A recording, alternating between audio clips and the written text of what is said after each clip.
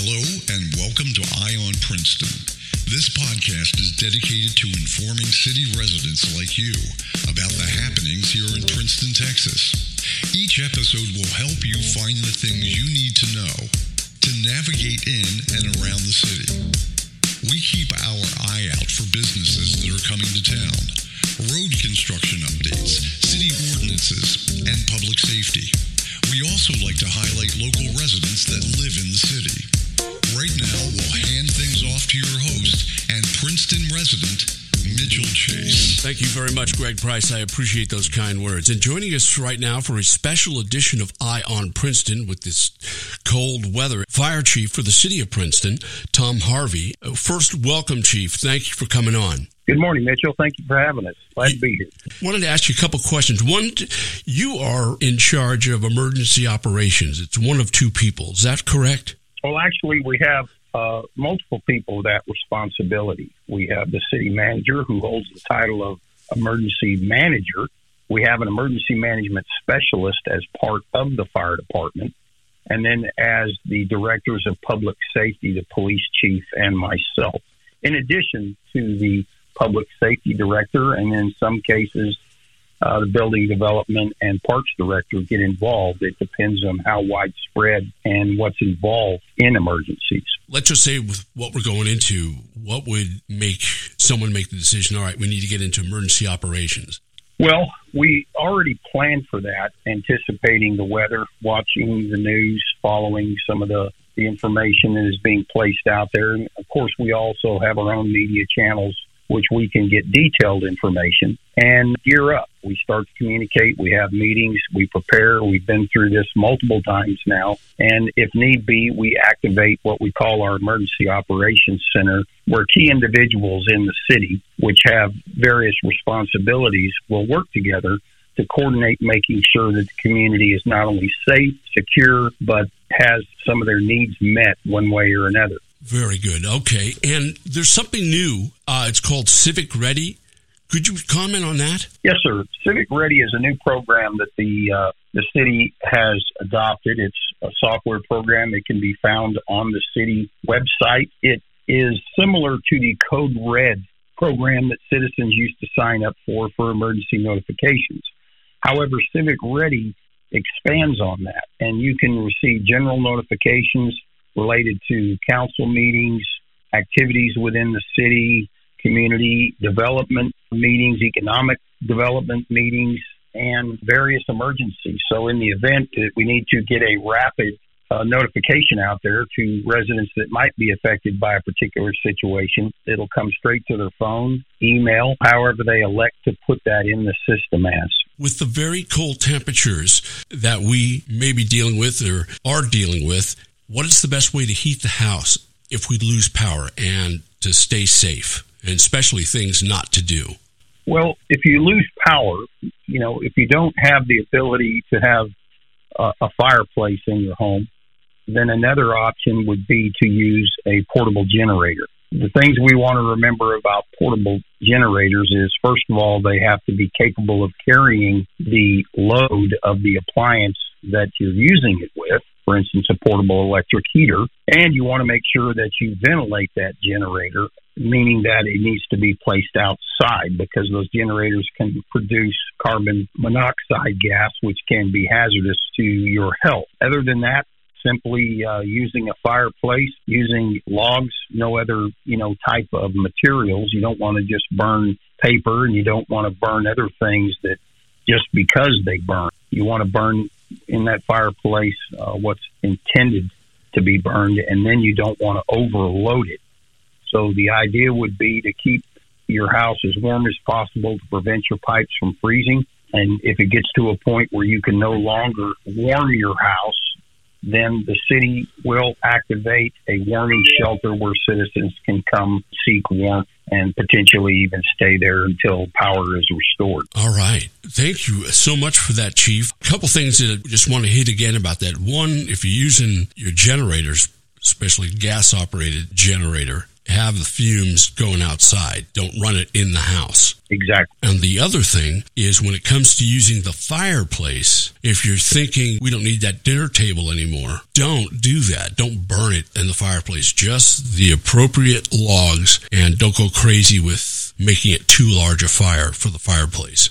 Right, because some fireplaces are not true brick. They look like they're brick, but behind that is a metal box, and you can overheat the metal box, which contains that fire. So these burn logs that you can buy at Home Depot, the 3-hour pressed wood burn logs, right, may be appropriate in that situation, or just a couple small regular pieces of firewood. Each wood is different. You need to be careful with the type of wood you burn. Some wood puts out a lot of embers and tends to pop and send embers out in front. That's why it's important to have a spark arrestor or glass screen in front of that fireplace. Yeah. And make sure you don't burn paper. Paper has a tendency to float up and out and can create some hazards there. And again, having a CO and a smoke detector are valuable tools in the situation where you might be using alternative methods of heating your home. Which leads me to this, as far as lighting. If we lose our power and you say, well, I'm going to burn candles, your thoughts on that? Well, candles can be handled safely as long as they are put on a solid surface that's non-flammable, that is away from potential flammable or combustible materials. And then, of course, out of reach of children or from animals where they may knock it over. But there's no reason that you couldn't use a candle as long as you use it safely. Very helpful, and thank you for that, Chief. Sure. We'll always recommend an alternative source of lighting via battery over a live flame in any situation, but it is sometimes a last resort. You're awesome, Chief, when it comes to safety and sharing about it. I just want to get your thoughts about, so with the freezing conditions and let's say there's snow and ice on the roads, just your thoughts to us drivers. Number one, don't go out unless you have to. Prepare in advance. Get everything you need at the stores, batteries, medications. If you are on oxygen, make sure you get your oxygen tanks filled so that you can last for 2 days or 3 days in the home. And that way you don't have to get out on the roads. But if you do, keep distance between other vehicles. Make sure you're driving slow. Use the brakes very hard in icy or snow conditions. By applying the brakes too hard, you can slide and lose control very easily. Of course, wear your seatbelt. Seatbelt always. Last year, as we're closing here, but last year, going through the freeze, is there anything significant that you learned, concerning how we went through it? Well, we learned a lot of things. The city actually produced an after-action report which addressed some infrastructure needs related to maintaining city services. We always learn from a response perspective, making sure that we have the staffing and the apparatus available to meet the needs of the citizens while we're out there. And, of course, having multiple facilities available not only for the public in the event of emergency and supplies to cover those facilities, but also having facilities available to the individuals out there that are actually working for the city during that time frame. Because sometimes it means, you're going to be working 24 hours and then you're going to stay on and you're going to work another 24 hours. So we have to make sure that we provide for the people that are serving the citizens as much as we are helping the citizens. Chief Tom Harvey, thank you so much for joining us here in the special edition of Eye on Princeton. Just to repeat, in case someone missed it, you can go to the City of Princeton website. You can get information about Civic Ready, and also I know on the Facebook page for the city and, of course, the website, information or vital information or emergency information will be shared. And did I miss anything? Yes. No, sir. Just a reminder that for people out there listening, that heating in the home is the second leading cause of home fires in residential homes. So they need to be very cognizant of how they heat their home, avoid live flame if possible, and have contingencies. If you're using a generator, use it right. Do not try to hook it back into the electrical circuits of the home. That can be very dangerous, and it can also cause shorting and create a fire itself. There's lots of information out there on the FEMA website. We've placed some out there on the city and fire department's Facebooks.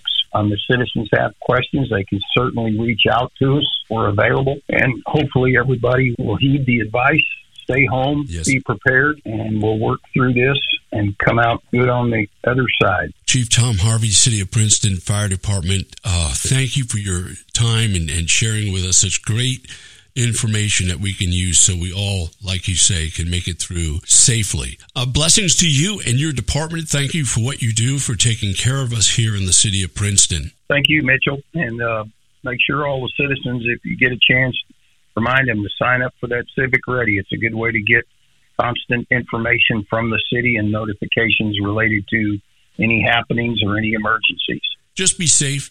Take care, Chief. You too, Mitchell. You take care. Stay warm.